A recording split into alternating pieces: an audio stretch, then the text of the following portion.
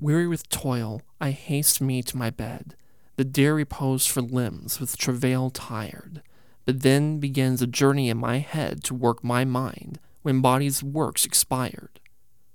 For then my thoughts, from far where I abide, intend a zealous pilgrimage to thee, and keep my drooping eyelids open wide, looking on darkness which the blind do see.